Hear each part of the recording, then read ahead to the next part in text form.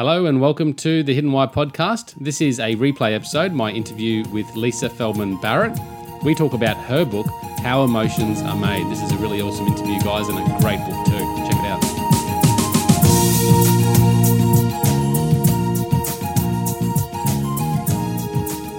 Welcome, guys, to the Hidden Why podcast, a replay episode. It is that time of the year where I shut down and go away and don't actually release any new episodes. So there you go. But this is a cracker. It's a really good episode. It's my interview with Lisa Feldman Barrett.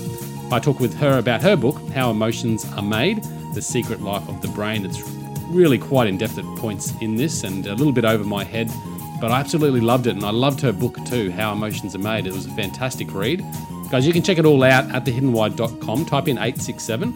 I've actually done a book review of How Emotions Are Made. I've done this interview, and there's also a part 2 interview with Lisa as well. So check it out at episode 867. All the links will be there, and I really hope you get something out of it. Guys, just going into the new year, I hope you're having a great festive season. Next year, on The Hidden Why, things are going to be changed up a little bit. If you want to know what is happening and what I'm planning, please go to my episode from a couple of weeks ago. It's episode 867. This is 867.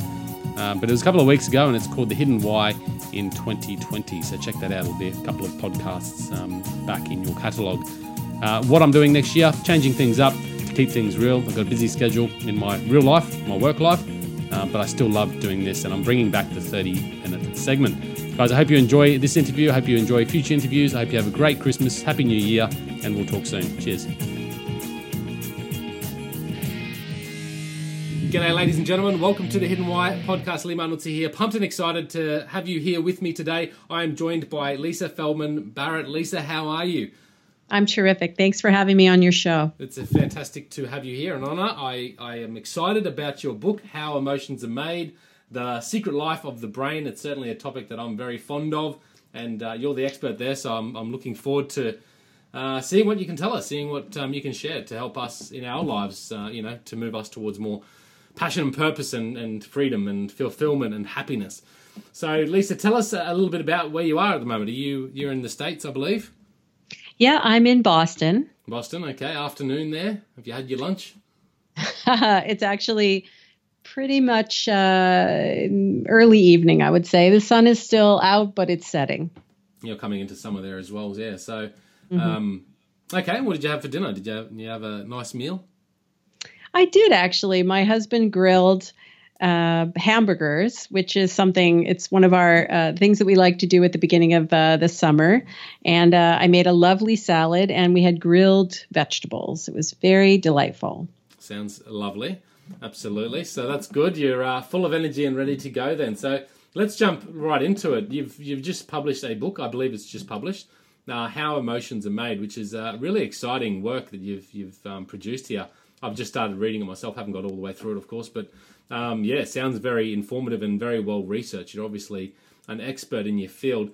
Is this something that's always fascinated you? The emotions, the human emotions that we exist with? Actually, I fell into this topic when I was in graduate school. So I think my interest in emotion was pretty much like everybody else. I was kind of curious to know, how to have maximize my emotional well-being, how to have a happy life, and so on. When I was in graduate school, I was actually studying something else to do with self-esteem, and I was using measures of emotion that weren't quite working the way that I expected them to, and the way that that scientists had, write about emotion. The measures weren't working to measure emotion in the way that scientists were writing about it. So I thought that it would be really straightforward for me to, instead of asking people how they feel, I could just find an objective measurement of how they felt, and then that would solve the whole problem. And so I thought, well, this will take me a couple of months to figure out because, everybody knows that different emotions have different facial expressions. So when you're happy, you smile. When you're angry, you scowl. When you're sad, you pout. Everyone knows these emotions are universal. Everyone knows that your body changes in particular ways. When you're fearful, your heart rate goes up. When you're angry, your blood pressure goes up, and so on. Mm-hmm. And so I thought it'd be really straightforward, and it turned out to be not so straightforward. And in fact, everything every measure I went after that was supposedly a fingerprint, a universal fingerprint of emotion, turned out not to be. So turns out people, and if you think about it for a minute, this makes a lot of sense. People do many things with their faces when they scowl. I mean, when they're angry, right? So sometimes, certainly people scowl in anger, but sometimes they cry in anger. Sometimes they smile in anger. Yeah, right. Sometimes they laugh in the face of anger. People do many different things. That's stereotypical sort of the view that we have of emotions more than anything, rather than a true measure. Exactly. And it turns out that every claim that had been made in the scientific literature about a biological or behavioral fingerprint for emotion turned out to be false. So there are no facial movements or body changes or patterns of brain activity that uniquely identify any emotion category. Right. People smile when they're sad, they cry when they're angry, they scream when they're happy. Variability is the norm. So it's not the case that there's nothing meaningful. It's in what people do when they're emotional. It's just that there are many patterns for, say, anger. There are many things that your body does, many behaviors that you can take. And so amidst all this variability, how is it that we feel angry in the blink of an eye? We can, to us, it feels as if we recognize anger in other people, the way we read words on a page. How is it that this can happen when there's no single biological marker? And even more so, how is it that there are some cultures that have no concept for anger? What does a scowl mean? Right, in a language that in a culture where the language has no concept for anger. So I just was really fascinated by these questions.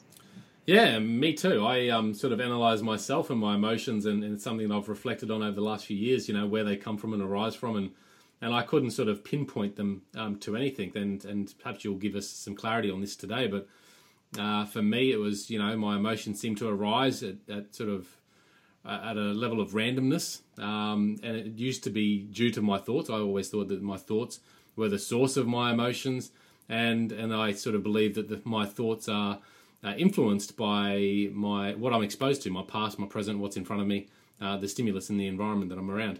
And I could be totally wrong with that, but yeah, I'm very fascinated to find out where they come from, and I absolutely can understand what you're saying, that, you know, my emotions and how I deal with my emotions or express my emotions certainly vary from time to time, and also vary amongst, you know, my friends and family and how they express their emotions. Well, I think the key thing to understand here is that even though it feels to us as if we are sometimes hijacked by our emotions, right? They come on sort of suddenly without warning, and they feel as if they take us over in some way and control our actions and make us do stuff that we would rather not do, or think things that we would rather not think. In fact, it's not really the case that emotions shine forth from the face or arise from the chaos of your body's inner systems. They don't issue from a specific part of the brain. And there are no scientific innovations that are going to miraculously reveal to us what the biological fingerprint is for any emotion, because emotions aren't built in waiting to be triggered. They are actually made by us, right? We don't recognize emotions kind of automatically reading people's faces in a way that is built in and universal. We construct our own emotional experiences, and we construct the perceptions of other people's emotions on the spot as needed in a very automatic way through a complex interplay of systems in our brain. So, you know, humans, we are not at the mercy of some mythical emotion circuits that are buried deep inside the animalistic parts of our brain. Each of us has a brain that is equipped with a set of kind of purpose systems, like ingredients that you would find in your kitchen. And exactly in the same way that, flour, water, and say salt can be used to make all sorts of recipes, and even some non-food recipes like glue, your brain has a set of networks, and these networks basically can combine with different recipes to produce different thoughts, different memories, different perceptions, and different emotions. Right. So in a very real way, we are the architects of our own experience. To us, it doesn't feel like that because most of this construction is happening pretty automatically and under the hood. But once you understand what your brain is doing, that gives you it equips you with a whole set of strategies to be much more in control of your own, to be the architect of your own experience, especially your emotional experience. So rather than sort of just being a reactive to these feelings, these emotions that sort of arise, we can actually start responding to them more appropriately. Well, what's really interesting is that even though to you, to me, it feels like when we have an emotion that we're reacting to something in the world, in fact, that is really not how our brains are wired. Our brains don't react to events in the world. Your brain, my brain, everybody's brain is predicting, not reacting. Okay. Your brain is constantly guessing what's going to happen next. And these guesses, these micro predictions, are the basis of your emotions. And this happens entirely outside of your awareness. So I can give you an example. Context? Yeah. Yeah. So I can give you an example. Right now, to you, it feels like you're listening to what I'm saying and you're reacting to the words that I'm saying. Yeah. But in fact, based on your many years of experience with the English language, your brain is using these sounds to predict every single word that comes out of my mouth. Yeah. And in fact, if I had said some other word, like not my mouth, but maybe my ear or some other part of my anatomy, that would have been surprising to you. And the reason why it's surprising is that your brain actually isn't just sitting, listening, reacting to my words. In fact, your brain is predicting each set of sounds. It's predicting what the next set of sounds are going to be. And in a similar way, your brain predicts all sensations, including the sensations from your body. And these predictions actually explain where the sensations come from. So just to give you another example, like if you're playing baseball, for example, to you, it feels like, you're looking at the ball and then you watch the ball come towards you and you swing. You pick up the bat and you swing it. But in fact, that's actually not what's happening, because it would take too long after you've consciously seen the ball to actually mount a motor response, pick up the bat and swing it. Instead, so we're acting before. Yes, we exactly. realize it?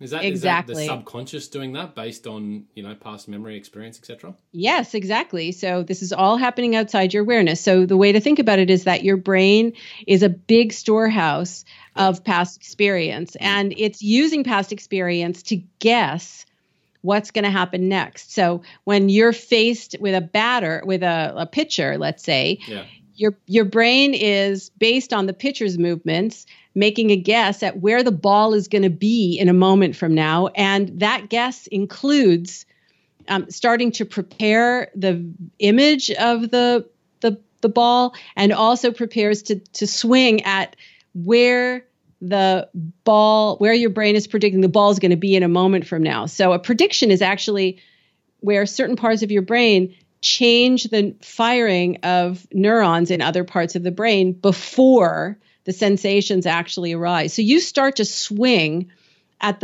where you're predicting the ball is going to be well before you're aware that you're about to make a movement. Your brain's already preparing the movement. And this is how people play baseball. This is why, baseball is it seems like it's this very straightforward sport, but in fact, it's really a game where the batter is trying to guess what the pitcher's going to do, and the pitcher is really trying to psych the batter out. Yeah, and it's quite complex, perhaps for me anyway. But if my brain's preparing and trying to predict everything that's going to happen, I'm still based on that preparation, reacting to that information, aren't I? Well, try to think of it this way. In the traditional view of how the brain works, your neurons are off.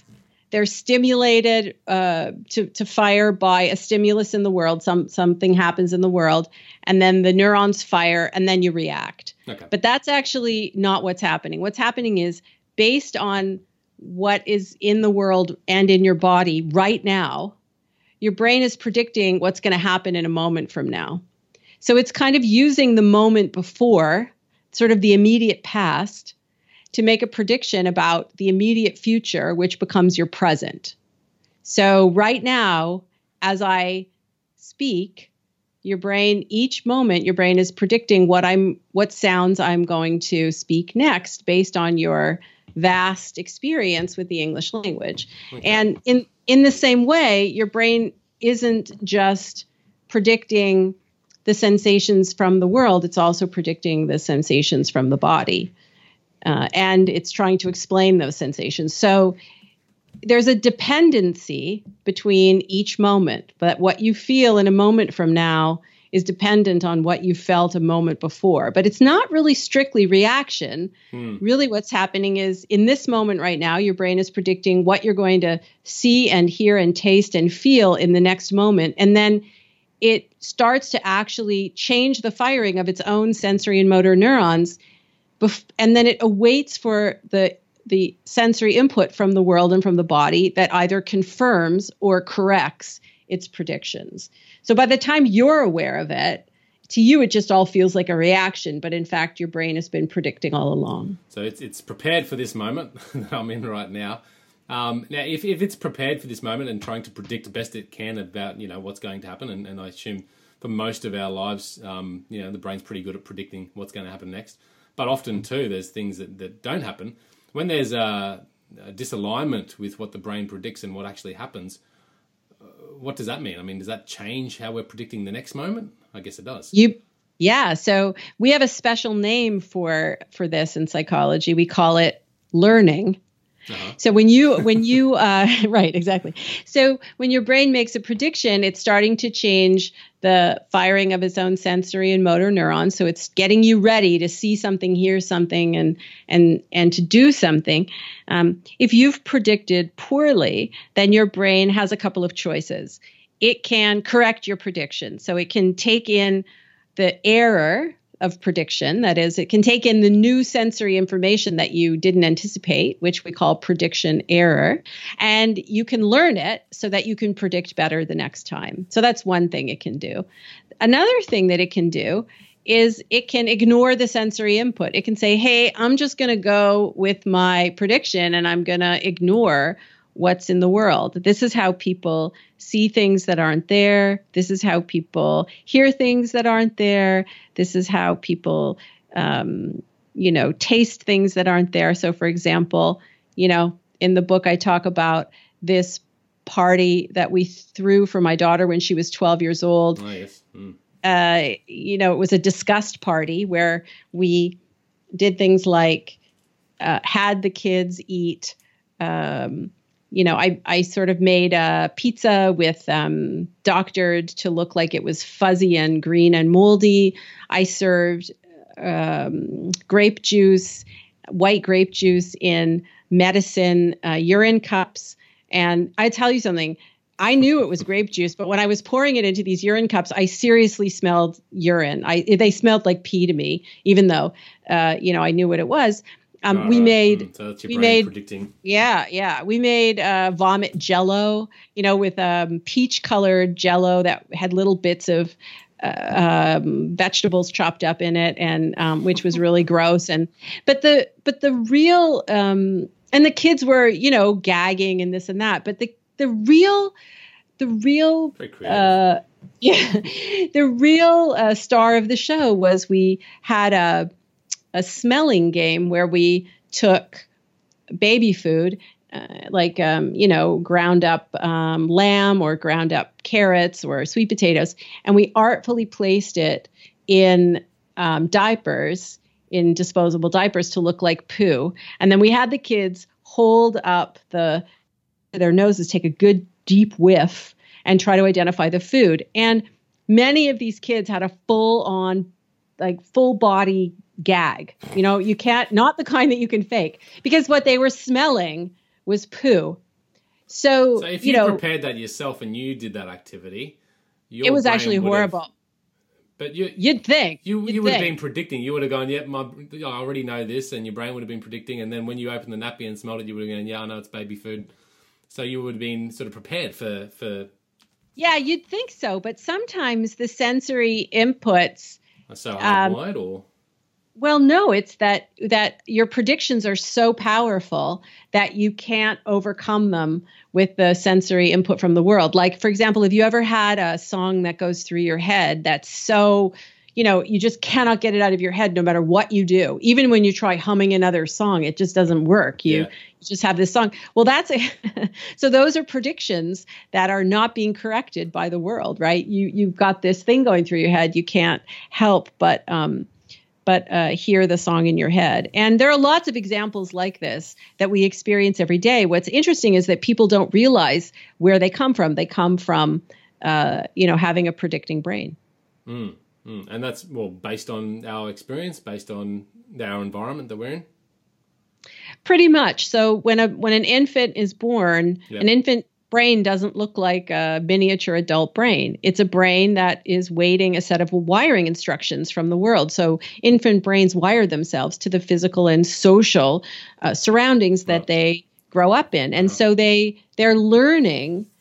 So for little babies, it's sort of a prediction error most of the time, right? They don't have a lot to predict with. They haven't learned very much yet. And so they're learning a lot. Their brains are bootstrapping into,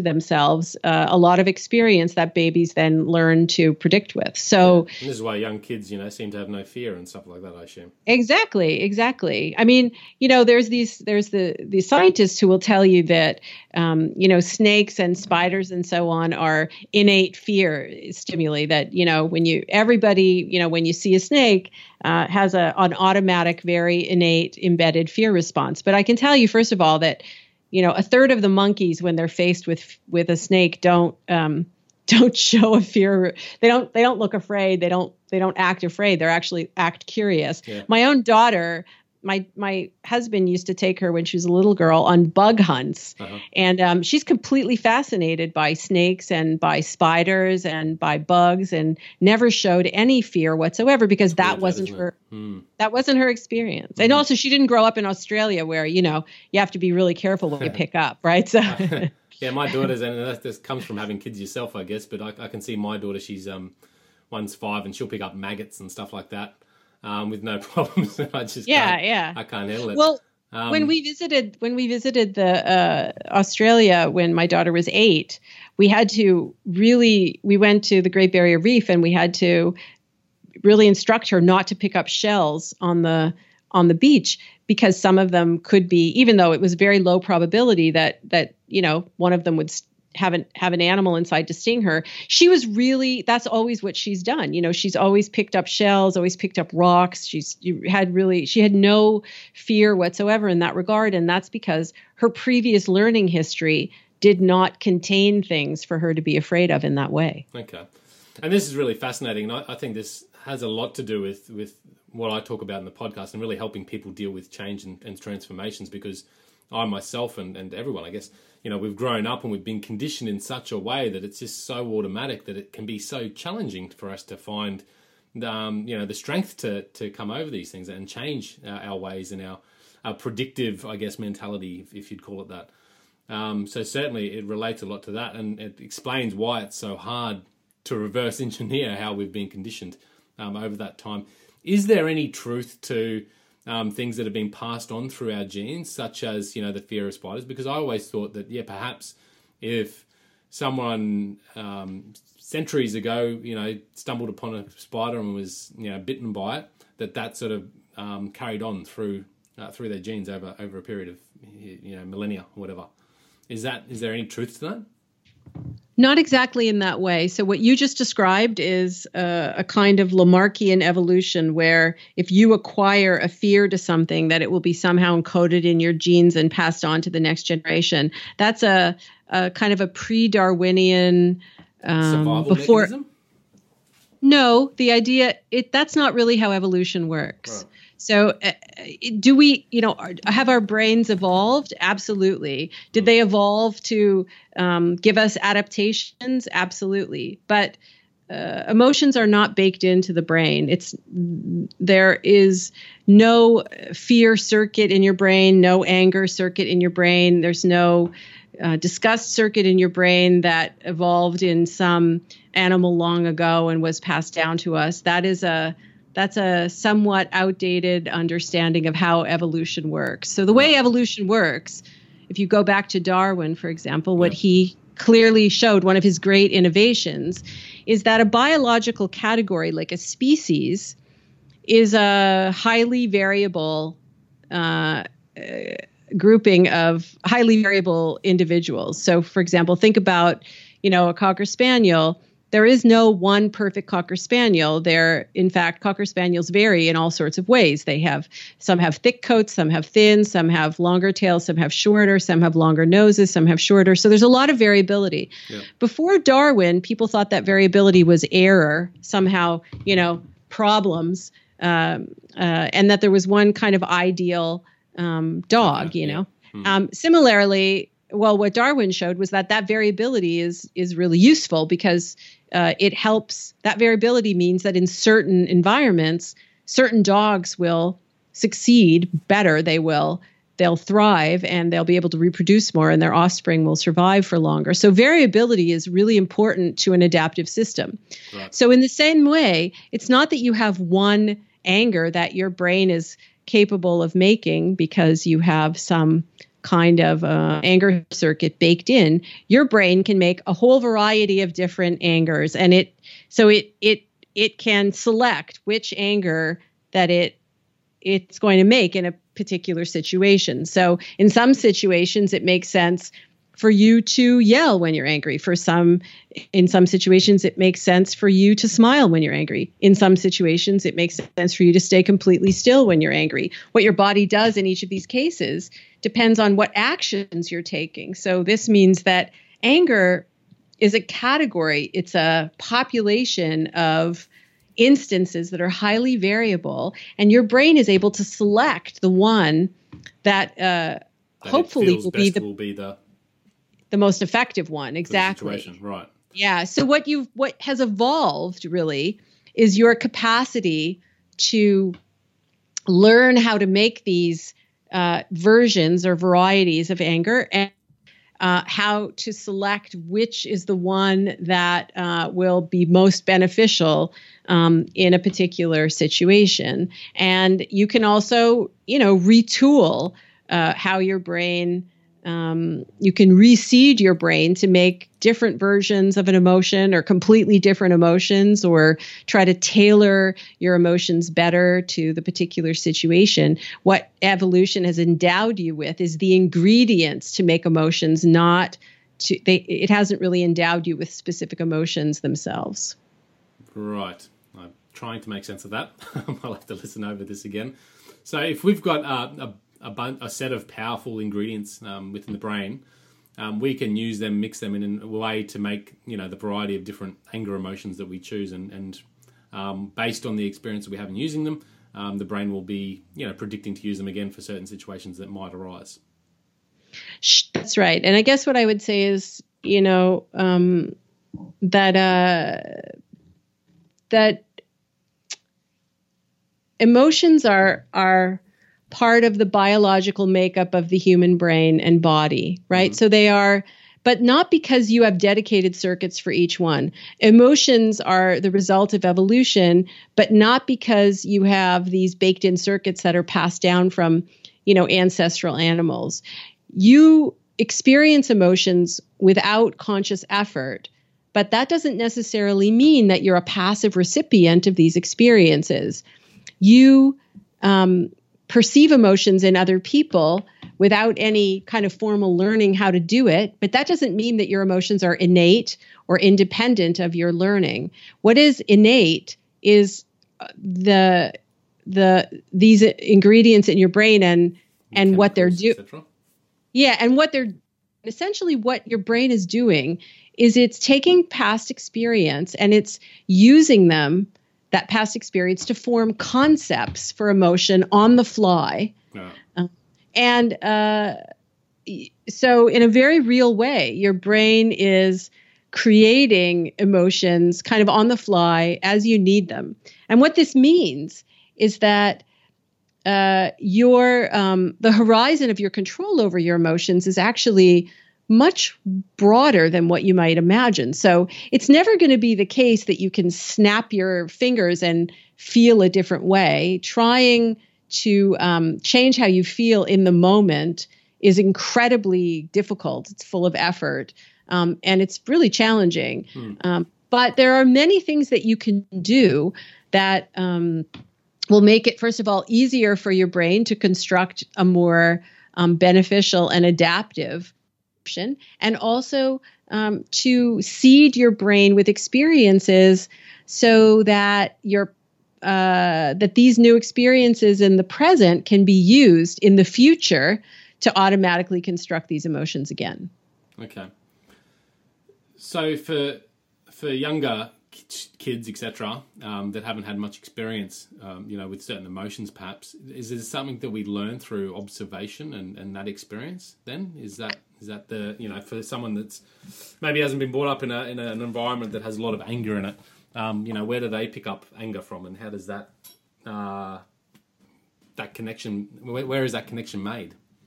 Well, children learn concepts for emotion when they are growing up. And so for example, with a small child, parents automatically label emotions in their children.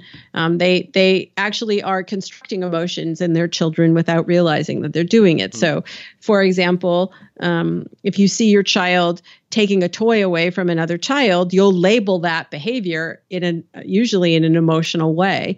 And this is how children learn what their own sensations from their bodies mean. It's by hearing other people label those events as emotions. But also we learn emotions from watching other people, other people talk about their emotions. Yeah. And so for children who grow up in a household where not a lot of emotion words are used, and in fact where actions are labeled as physical states as opposed to emotional states. So,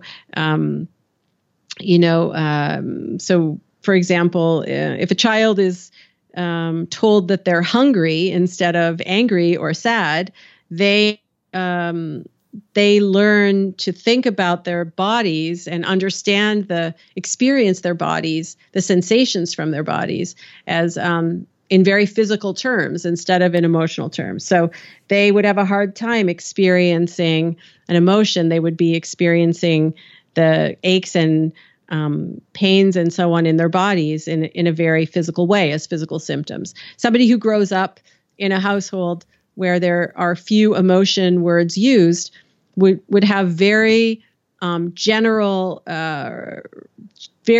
feelings. They would be low on what we call emotional granularity. Their experiences would be pretty general, like they might feel good or bad about something instead of being very specifically, frustrated or annoyed or angry or sad and so on. Okay. But so they're the people that we sort of see as more, what do you call it, flatlining or very, very composed rather than sort of up and down? No, they could be very up and down, but they wouldn't experience those ups and downs as emotional. They would experience them in some other way. So, for example, when I'm not to keep using anger, but it's just a particularly good one. Yeah. Good example. You can experience anger as your reaction to the world, or you can experience anger as a property of somebody else. Like when someone cuts you off on the highway and your reaction is that guy's an asshole. Yeah, that's that's very much an experience of anger, but it's an experience of anger where you're not aware of the anger. You don't own the anger. To you, it feels as like your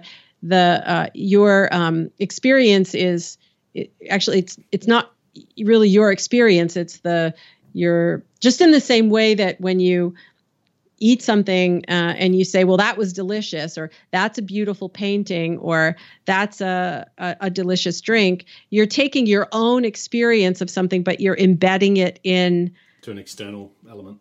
Yeah, exactly. We do this with color all the time, right? We say, well, the apple is red, but the apple isn't red. The apple is reflecting light from a certain wavelength that when it reacts with your visual system is experienced as red. But the redness isn't in the apple, it's actually in your brain.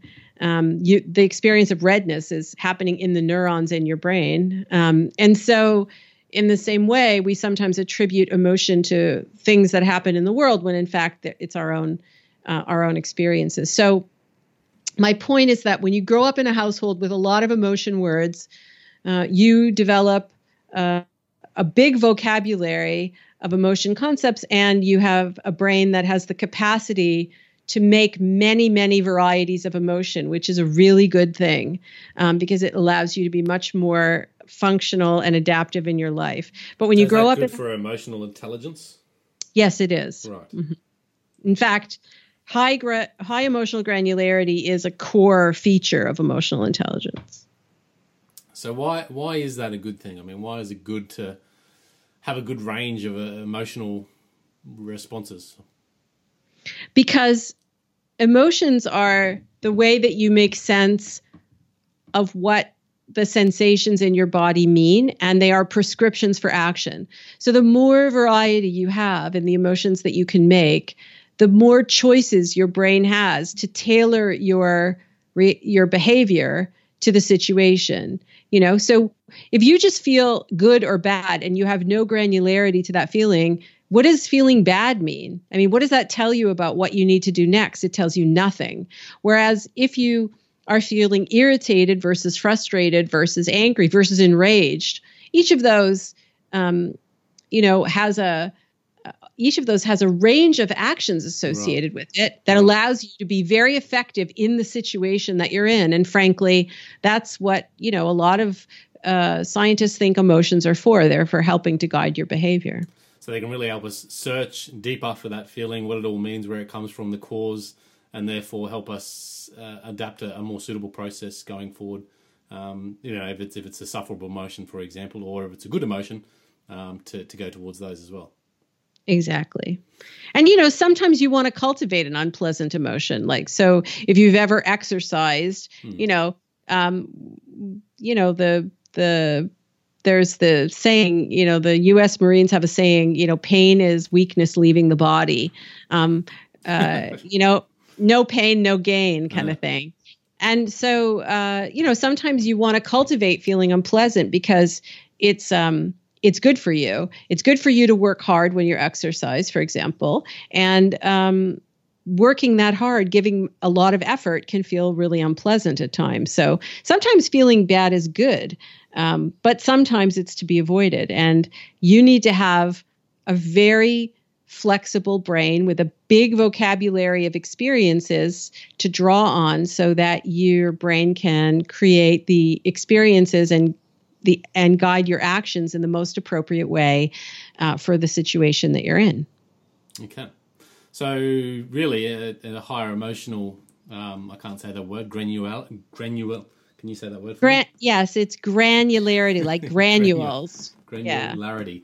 So a high variety of granularity or responses there will help us, could help us potentially if we assess it correctly, lead a high quality of life? Absolutely. In fact, there's a lot of evidence to show that people who are higher in emotional granularity, who have more precise and flexible emotions that they can make, actually cope better in their lives. They recover more quickly from illness, and they have better communications in their relationships with other people. So in general, it's a good thing. Yeah. Okay. And is this something that we can develop? Absolutely. In fact, there are training procedures for kids in schools. So when you train children to become more emotionally granular, not only does their social behavior improve, their academic performance also improves. So they do better as well. The whole emotional climate of a classroom improves tremendously when the kids learn to be more emotionally granular. So this is something kids can learn. It's something adults can learn. And I talk about it in the book. I talk about ways to improve your emotional granularity. There are a number of specific suggestions for people if they want to try them out. Mm-hmm. Okay, excellent. More reason to pick up the book. Can you put it in a simplistic format for me? Because I know we've gone off in tangents and bounced around from idea to idea. Can you sort of put into a simple format the how emotions are created, where they come from, and why it's important to understand that? Well, what I would say is that emotions really are not your reactions to the world. They are how you make sense of what is going on inside your own body in relation to the world. Emotions don't happen to you. Your brain makes them. You're not at the mercy of mythical emotion circuits that are buried deep inside your brain. You make emotions. Right. Your brain is creating emotions as you need them. And once you learn how your brain does it, you can learn to harness that way of making emotion. You can learn to harness it to improve your own emotional life. When you improve your own emotional life, when you become the architect of your experience in a more deliberate way, it can improve all sorts of aspects of your life. It can improve your performance at work. It can improve your relationships with your spouse. It can improve, the rearing of your children. It can actually, and it was surprising to me, but in fact, because in the book I talk about how the mind and the body are linked, not in some spiritual way, but actually in a very biological way. I draw out what the biology is for how the mind affects the body. And so the emotions that you experience that your brain is equipped to make can actually make you sicker or make you recover from illness faster. So there's a real concrete biological consequence of being able to manage your emotions more effectively by becoming a better architect of your own experience. Architects have tools. This book explains to you what your tools are and how to get a bigger toolbox, really. Right. And I've heard a lot about that recently, how well the mind is connected to the body, and how we can really influence the shape of our health just through that experience. Absolutely. One of the fascinating, really, isn't it? Yeah. One of the biggest discoveries in science, I would say, in the last 10 or 20 years is that there are mental things like stress, for example, that can get under your skin and biologically embedded in how your brain and your body actually work. And it's important to understand in simple terms how this happens so that you have more control over what's happening in your own body. Yeah. So just with the emotions, and I'm just trying to wrap my head around it, we obviously, our bodies sense the environment through the senses that we have. And that is used in integration with our experience that's embedded in the brain, the data there, and then those together create the emotions based on how we feel. Yeah. So think about it. That's kind of it. I mean, the way I would think about it kind of like this, that when you're in a particular situation, you might feel an ache in your stomach, for example. So what is that ache? Well, in certain situations, your brain is when your brain is predicting that there's an ache, what could that ache be? Well, if it's around dinner time, that ache might be hunger. Yeah. If it's around flu season, that ache might be, you're coming down with the flu. If you're tired, if you didn't get much sleep, that ache could be fatigue. But that ache might also be the longing of missing someone that you love. That ache might be anxiety if you're in a doctor's office. That ache might be disgust at my daughter's birthday party. The point is that the sensations in your body in and of themselves don't have any psychological meaning. Your brain has to create the emotional meaning around those sensations by trying to guess at what is causing them in this particular situation. So it's doing that it's, using the general brain networks, its general networks to make, not only to predict that an ache is going to occur, but also what's the cause of that ache. And that's really what an emotion is. It's an explanation for what is causing the sensations in your body in this particular situation. That lets you know what to do about the feelings. Wow, it's just awesome stuff.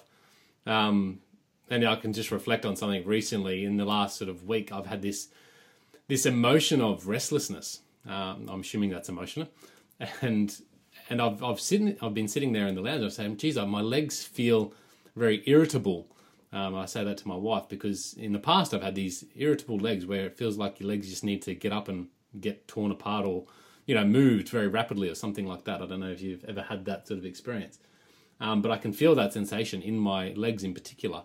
But I'm just connecting it now with, in the last week, I've had this slight sense of restlessness that's been within me, and I can't quite put my finger on what it is, but there's obviously a connection between that emotion that I've got and perhaps that sensation in the body as well. Absolutely. So what I would say is the really cool thing about the way your brain works is that the feeling of jitteriness in your legs is actually in your head, right? So when you pinch yourself on your skin, to you it feels as if the pinch is in your skin, but actually it's in your brain, right? Everything you feel, everything you see, everything you taste, everything that you smell is in your brain. It's not actually in your body or in the world. The sensations are occurring in your brain, and that's exactly right. Your brain is trying to make sense of what those sensations are, and so it may be that the jitteriness in your legs. Your brain that's coming from the sensory input from your legs. Your brain is creating a sense of restlessness, a feeling of restlessness from those sensations. Mm. But why my legs? Like why does it always seem to be my legs? I mean, there's got to be something to do with the flow of circulation or something. I don't know. Well, what's interesting is that different people have different zones of their body that they're particularly sensitive to. So for you, it's your legs. For somebody else, it's their heart. For somebody else, it's their lungs, their breathing. It different, and that's something that right now that scientists are trying to understand, and it's not something that we understand particularly well, really. I would say. So I could use this then as an indication when I get that sort of jitteriness in my legs, because I didn't make the connection until we're speaking right now. But I have felt that sort of sense of restlessness, that emotion there that's going, what is this? Because I meditate regularly, and that's one thing that's been coming up to me. I've just been going, well, what is this? Why do I feel restless? I can't figure out what in my life is not quite right, because recently I've been really, really happy and everything's going pretty smoothly. But perhaps I could use that then as a sensation to say, hey, something's not quite right. And then seek out what the error might be that's not quite aligning with my brain's predicting of the future. Well, that may be it. No, not at all. But I think maybe it's the case that your brain is constructing restlessness out of this jitteriness in your legs, and that in fact the jitteriness in your legs has nothing to do with you being restless. It may have some other cause. Right. So, for example, humans can distinguish between discomfort and distress, right? So there's a part of experiencing pain, for example, is the discomfort that comes from, tissue damage. You pull a muscle, let's say. But part of pain is also your distress over that discomfort. And it's with meditation and mindfulness, for example, it's very possible to distinguish between distress and to separate the distress from the discomfort and really turn the dial down on the distress so that all you feel is discomfort. And when you do this, rather than having them sort of combine to make them perhaps worse than they are. And when you do this with people, it reduces their opiate intake. They take fewer drugs, right? Because people are taking opiates to quell the distress that they have. It doesn't actually work on the actual discomfort very much. Yeah. Or, you can wake up in the morning and you can feel, pretty agitated. And for most of us, we live lives where we ask ourselves, gee, why are we feeling agitated? And we can come up with a lot of reasons. But, maybe you had an argument with someone, maybe there's something that's about to happen in your day that is worrisome and so on. And so it's really easy to take these sensations and blow them up into big emotional events. But it's also possible that you're feeling a little jittery because you just didn't sleep very well. And then it's a physical, the sensations are coming from a purely physical cause. Yeah. So another way of managing your emotions is to ask yourself, am I really feeling, do I really have to construct an emotion here, or can I just really experience this as a physical sensation? To put it another way, when you're in a situation where you're not predicting very well, you tend to feel highly aroused and jittery. Or when you're in a situation where there's a lot of ambiguity, you can feel aroused. I don't mean aroused in a sexual way, but I mean feel jittery. Mm. Now, most people will construct anxiety out of that. Yeah. But it's also possible to construct determination, to construct excitement.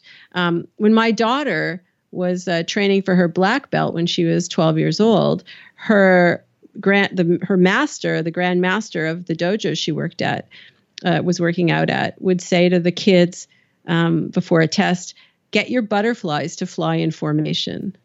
Yeah. And really what he was telling them is, don't treat this jittery feeling as anxiety. Treat it as construct the meaning of it to be that your body is ramping up for a big, exertion.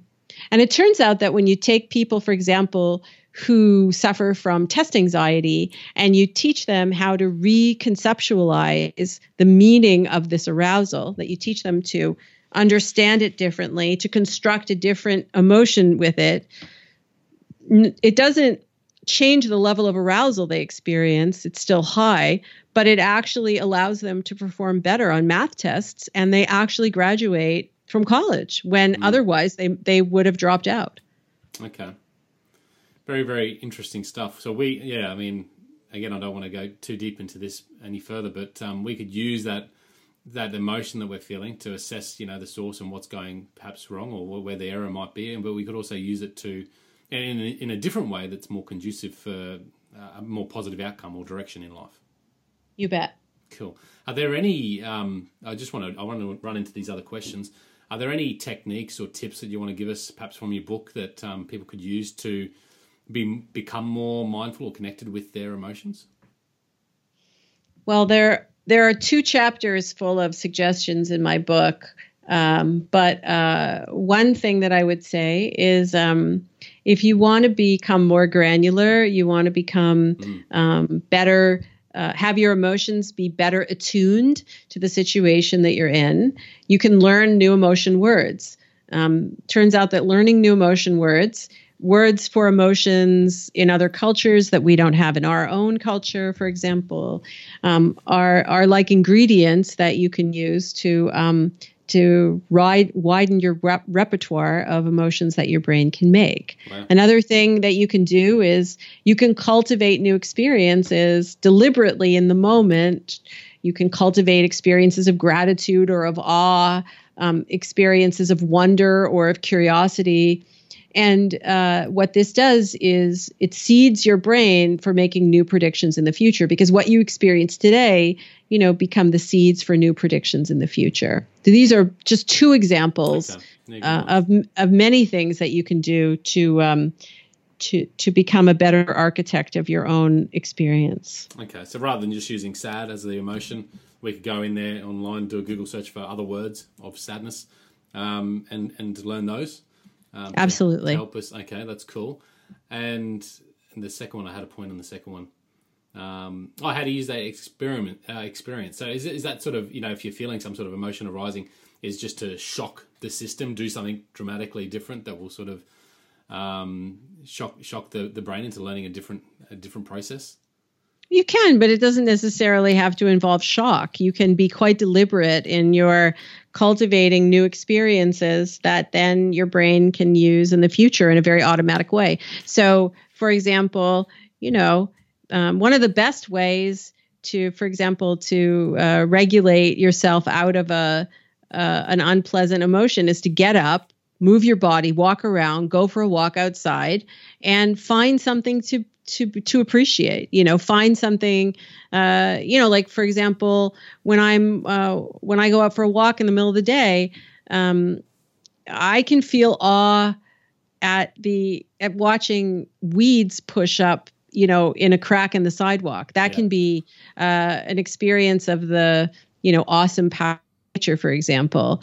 That's breaking that pattern, really. I mean, not so much in a shocking sort of way, but just breaking what typically you might do with a certain emotion. So if you're sad, you might, curl up inside and close all the curtains and what's a good show for sadness, whatever it might be, and eat tubs of ice cream. Rather than do that, you might do something totally different to find a different way to express that emotion.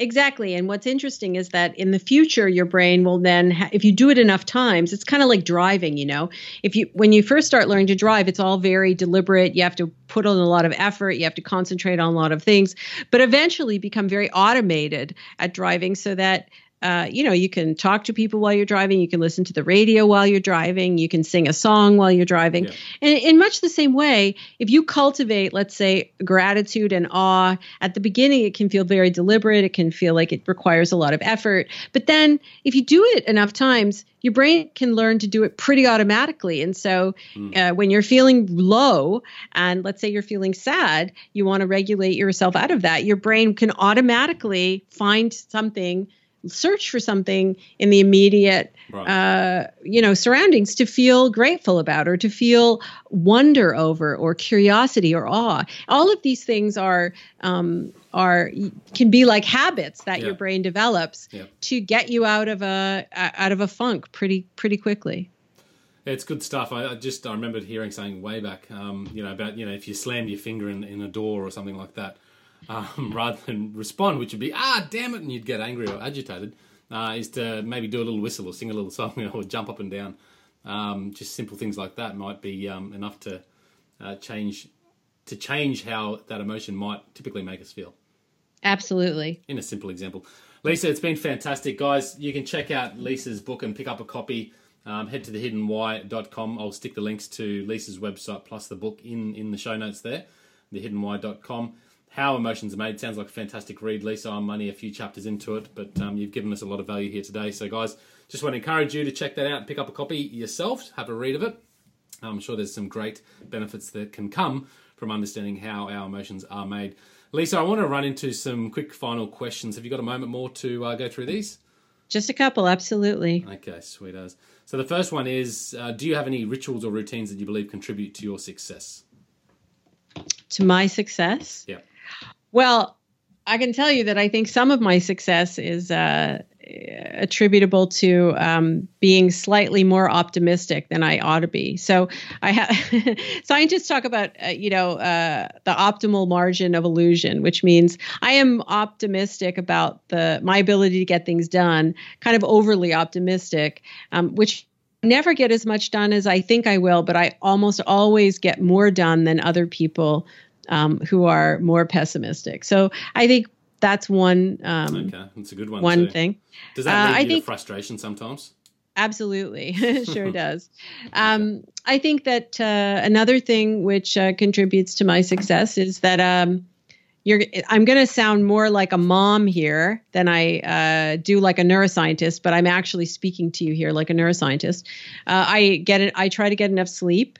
I try to eat properly and get enough exercise because the feelings that come from your body that make it hard for you to keep your emotions in balance and cause you a lot of distress actually come from not sleeping enough, not eating properly, and not getting enough exercise. So that's something that it turns out it's a very worthwhile investment and direct link, for example. Like people sometimes say to me, if there's one thing that you could do that would, one thing I can do that would change my emotional life, what would it be? And my answer is get enough sleep.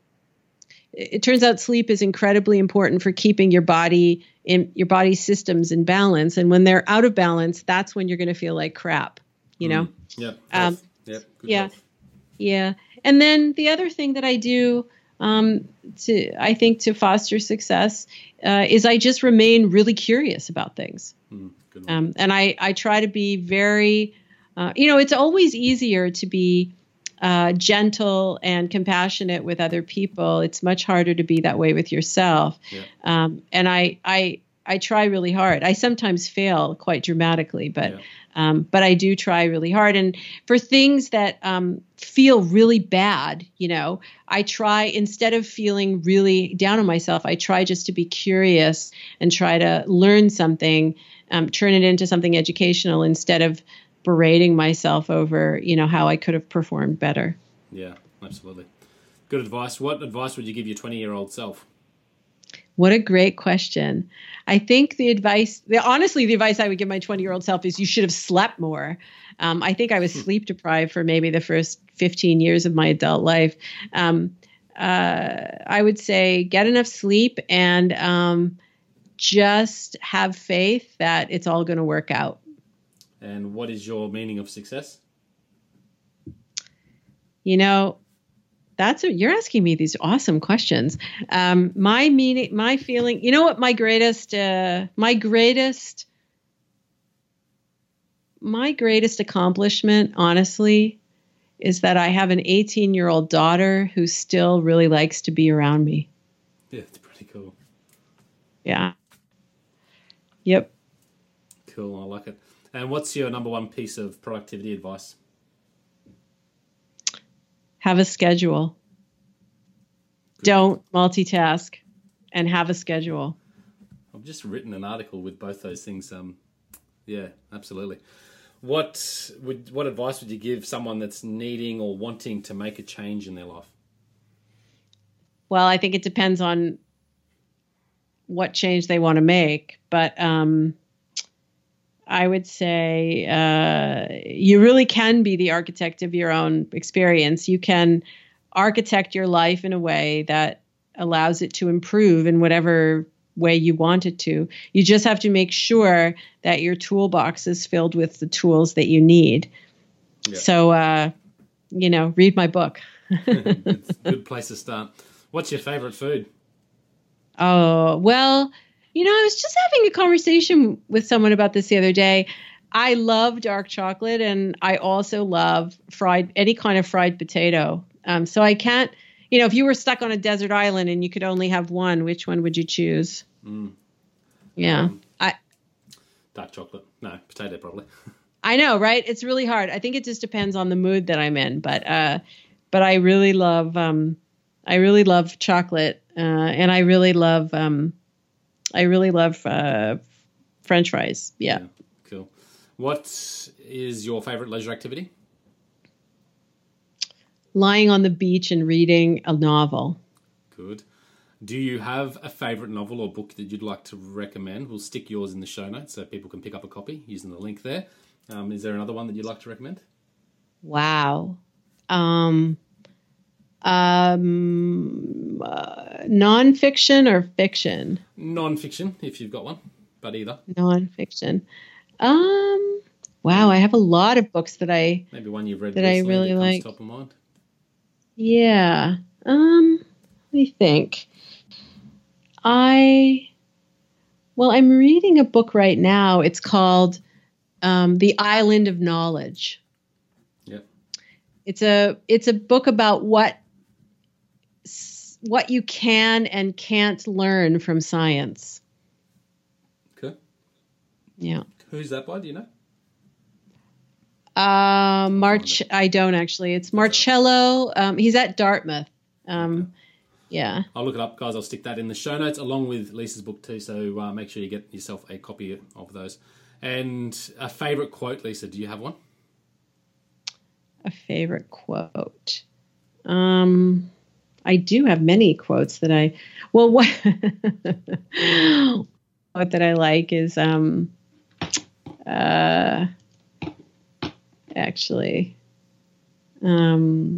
I have a lot of different quotes that I really like, but me too. I had to start writing on the wall. So yeah, but I think one quote that I like is from William Faulkner. It's a line from one of his books, which says, "The past is never dead. It's not even the past." The past is never dead. It's not even the past. Right, meaning your past is your present. You're reliving your present without even realizing it. Wow. Deep stuff. And do you believe we all have a why? Do I believe we all have a what? A why, a reason, a purpose? I think we have more than one purpose, one why.